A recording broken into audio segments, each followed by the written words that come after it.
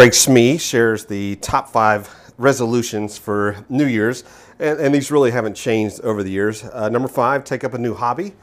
Number 4, make more money. Number 3, improve my relationships. We'll come back to that one here in a few minutes. I'm going to share the number 1 thing to destroy a relationship, and you can see scientific evidence of how relationships either live or die here, and I'll share that here in just a moment. So if you're looking to improve a relationship, just a few minutes here, we'll look at the number 1 thing to stop doing to help your relationship be much more healthy. Number 2, top resolution, stop smoking. And of course, number 1, as always, is to lose weight or to exercise. Now we understand most people give up their resolutions within the first 2 weeks of the year. If you look at businesses, they provide a great principle though for just choosing a different standard. If you look at businesses, half don't exist after the first 5 years. When you get to 10 years, only 4% of companies are still around. Well, why do those 4 companies still exist? Because they simply refuse to quit.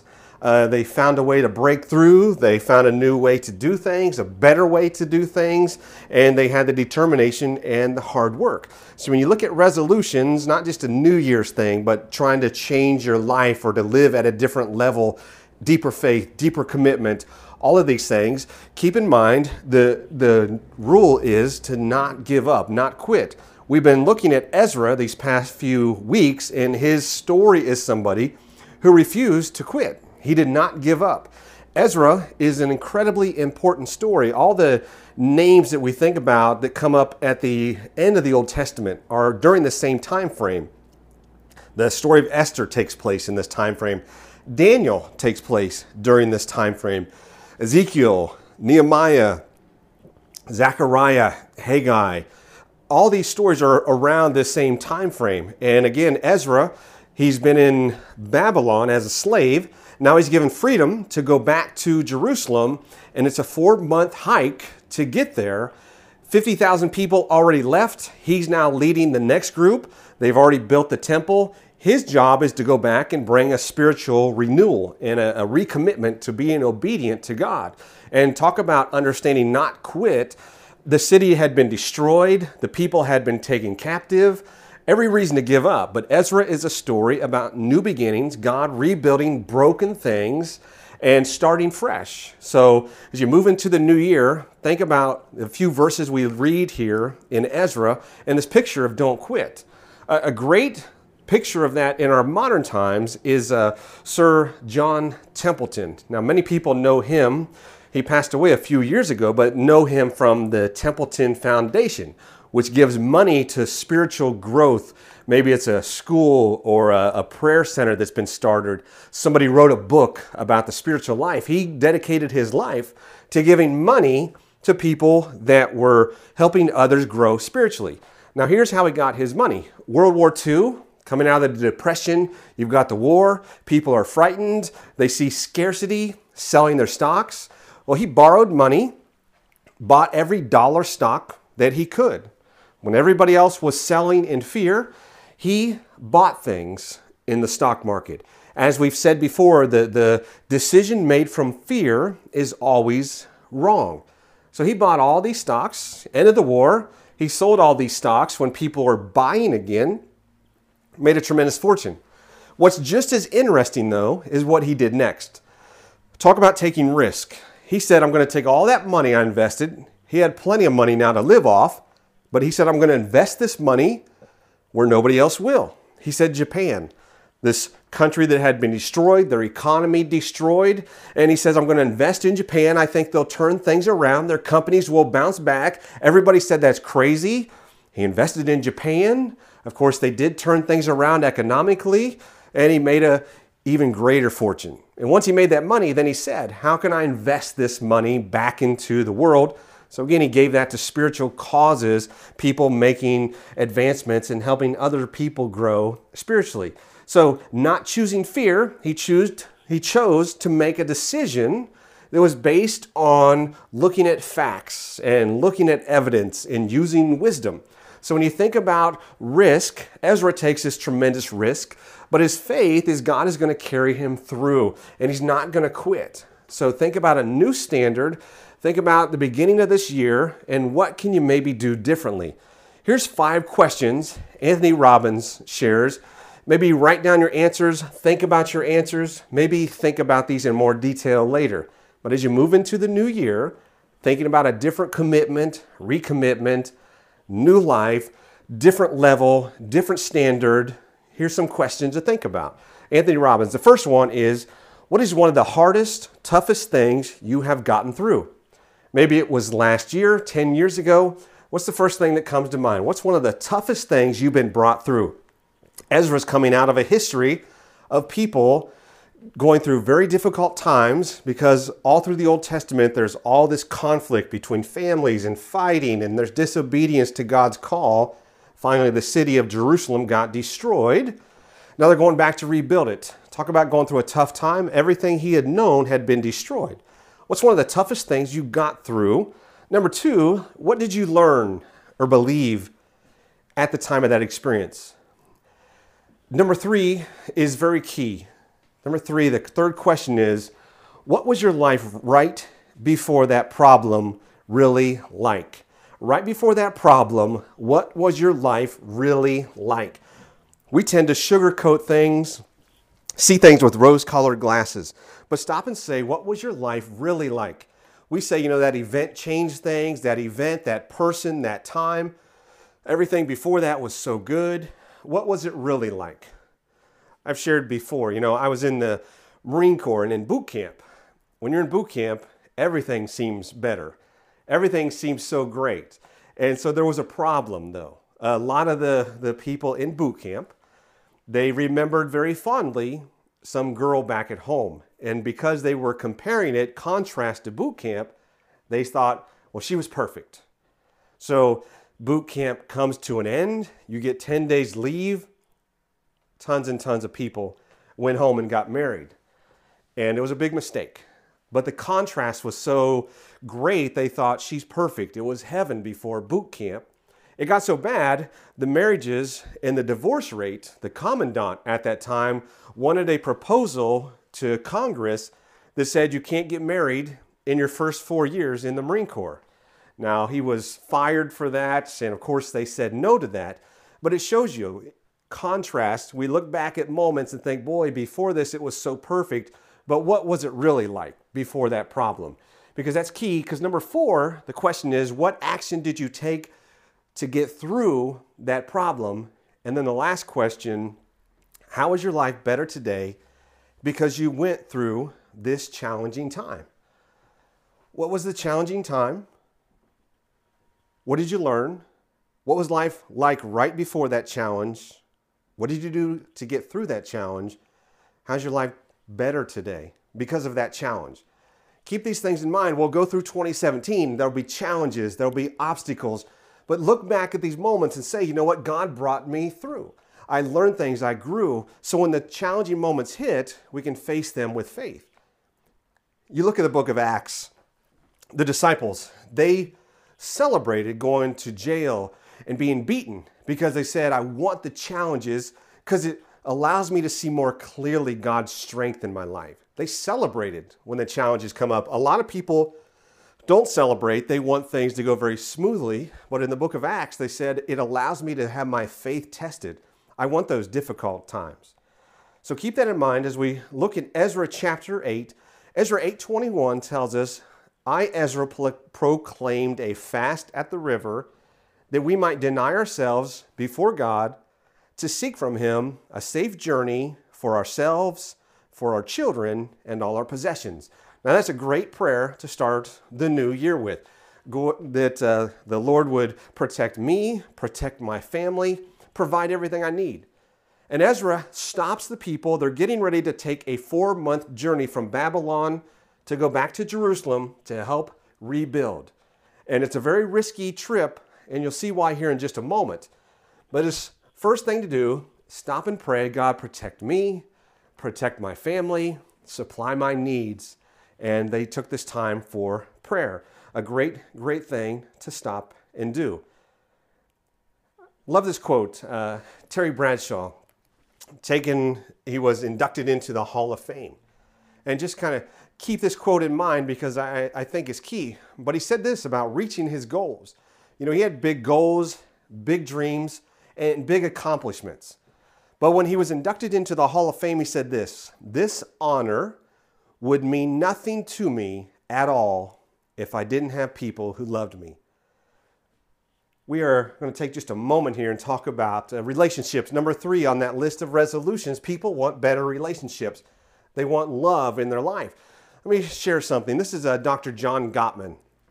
He does actually scientific studies with couples, thousands upon thousands of them.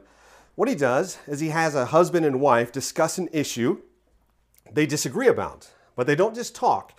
He hooks them up to machines. They will read their blood pressure, read the sweat on their skin, watch their eyes dilate, their heart rate. And when people get into a discussion where they disagree, your body can't lie. And so if you disagree with somebody, that's not the issue. What he says is the number one issue, though, that destroys marriages, and he can see this when he's doing these readouts, when couples that are having a disagreement are hooked up to these machines. He's got a 92% accuracy rate that he can say you'll be divorced within 4 to 5 years, and he's been right 92% of the time. He says number one reason marriages fail, I can tell you unequivocally, without a doubt, the number one reason is criticism. Criticism.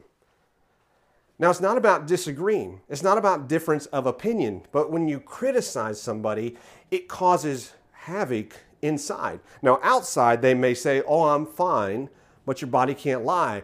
Heart rate's going, blood pressure up, tension in the skin, sweat in the skin, eyes are dilating.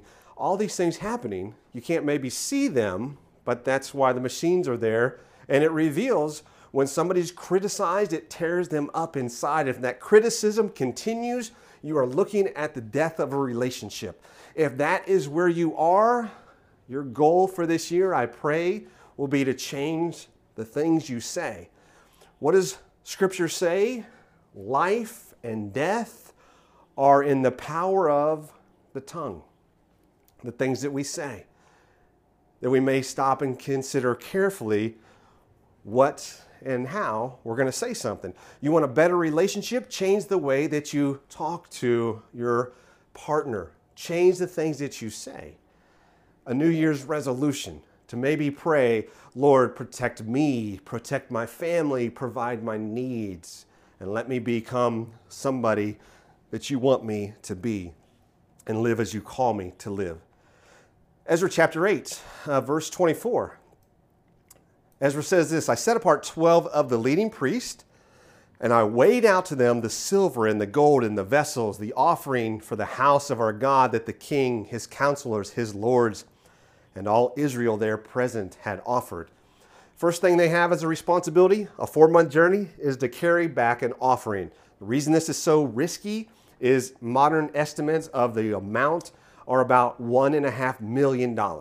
Now, Ezra said, the king offered to bring me a security guard, but I turned him down. And he said, the reason I turned him down is I told the king, my God will protect me. And so he said, I had to walk in that faith. So when he counts out and weighs gold and the silver and the offerings, stop for a moment for you and I. Stepping into the new year, what are we offering to God? With our commitments, with our time, with our obedience, with a renewed commitment maybe as well.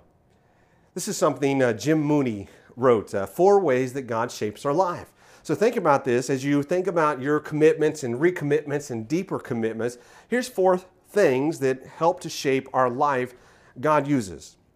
Number 1, personal experiences. For example, the family you grew up in, your husband, your wife, your personal experiences up until this point. Number 2, vocational and educational experiences, your jobs, your schooling. Number 3, spiritual experiences, your private and corporate worship, your prayer, your Bible study, your growth in Christ, your spiritual disciplines. And number 4 is the one many may not want to put on their list, but number 4 is key. Number 4 is painful experiences. God often uses painful experiences to shape our life. That's what's taking place in Ezra. Everything had been lost. They're rebuilding from scratch. Rebuilding through the pain. And not everybody's going to agree with Ezra with the level of commitment that he has out of that group that's there with him. But he's the one leading them to see a different level, a new standard of commitment. So Jim Mooney goes on and shares this. So there's 4 ways that God may shape us. You have your experiences, your job, your school, spiritual growth, and painful experiences. And he said, here's 3 questions to ask, though, about your life up to this point. First of all, number 1, what have I learned? This is a great quote. He says, I know people 40, 50 years old, but they don't have 40 or 50 years experience. They've had the same year of experience over and over. They've never learned anything. What have you learned from past experience? If you don't sit down and think it through, you'll end up repeating the same mistake over and over because you didn't learn from it the first time. Some people have 50 years of life, but not 50 years of experience. Number 2, what are my assets? Jim Mooney says, what have I got going for me? Have I got my health? Have I got freedom? Am I still mentally sound? Do I have friends? Have I got the Lord? Have I got a church family? What do I have that I can get a fresh start with?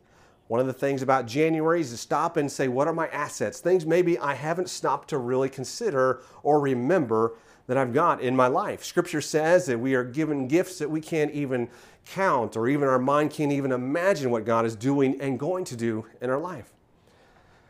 And the last one, who can help me? Who do you know that has the wisdom or the assets or the encouragement or the connections that can help you get to the next level personally, relationships, in your job, spiritually, whatever the area is? Stop and think, who is the one that may be able to help me? Ezra continues, I said to them, the priest carrying that $1.5 million, I said to them, you are holy to the Lord. The vessels are holy, the silver, the gold, a free will offering to the Lord, the God of your ancestors. You are holy. That is so important as we step into the new year to stop and understand that is for you, for me in Christ. We are holy, not in ourselves, but because of Christ. We live an exchanged life. His holiness is now accounted to us. Yes, we still have sin in our life, but sin is not the power of our life. Sin may exist, but Christ is the power. Billy Sunday said this, I know the devil is real for 2 reasons. Number 1, because the Bible says so, and number 2, because I've done business with him. We don't deny sin is a reality in each of our lives. What we deny is it is the power of our life. Paul said, if you've died to sin, how can you live any longer therein?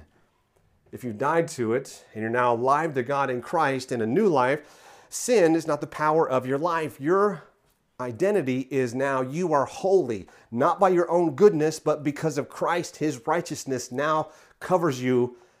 So you are holy. So when you step into this new year, let that be an identity you take to heart, that you are holy. Since you are holy, how will you think different, behave different, act different, pray different, speak different? And then the last thing we'll look at here in Ezra, we're told this. Ezra 8:24-29, we're closing here, but Ezra says, guard these, keep them until you weigh them before the chief priest and the Levites within the chambers of the house of the Lord. All that gold and silver, that $1.5 million, they weighed it in Babylon. And he says, keep watch over this and weigh it again in Jerusalem. They're giving an account for what they were responsible for. Same thing for us. We're moving into a new year. God has given us gifts and a calling, and we'll give an account for that day to day. Have we been faithful? Will we be faithful? You know, you think about the prodigal son story, and if you think about the part of the story where we're told he was living in deep sin and he lost everything, and he's basically eating out of a trash can. And most English translations say, then he came to his senses. Luke 15:17. But a literal translation, he's there eating garbage, he comes to his senses, and he says, I don't need to eat out of a trash can. I can at least go home and be a servant on my father's farm. And he came to his senses is a literal translation is he came to sanity. He came to sanity. If you're in Christ, there's a time when sin had a power over your life, and then you came to sanity. And you said, by God's grace, I don't have to live like this anymore. I can simply live just like Jesus by His strength, His Spirit dwelling in me, Him giving me the strength, the ability to live life, an abundant life that looks much different than that sin-powered life. You ready to move into 2017? Remember, there's a time you came to sanity and you trusted Christ with your life. What have you learned? What's a big experience? How did it change you? What did you do to get through? How are you a better person because of that challenging time? What have you learned spiritually? What are some things you might do differently this year? And who do you know that could help you grow in the areas you most need to grow? Let's move into this new year knowing the promise that in Christ we are holy. Recognize we'll give an account for how we deal with the gifts He's given us. And He's called us to be faithful, to watch the things that we say, to watch the things that we do, to watch the person that we become. So let us live with a different standard, a new standard, to go deeper and further and grow more and more, just like Jesus, as we move into 2017.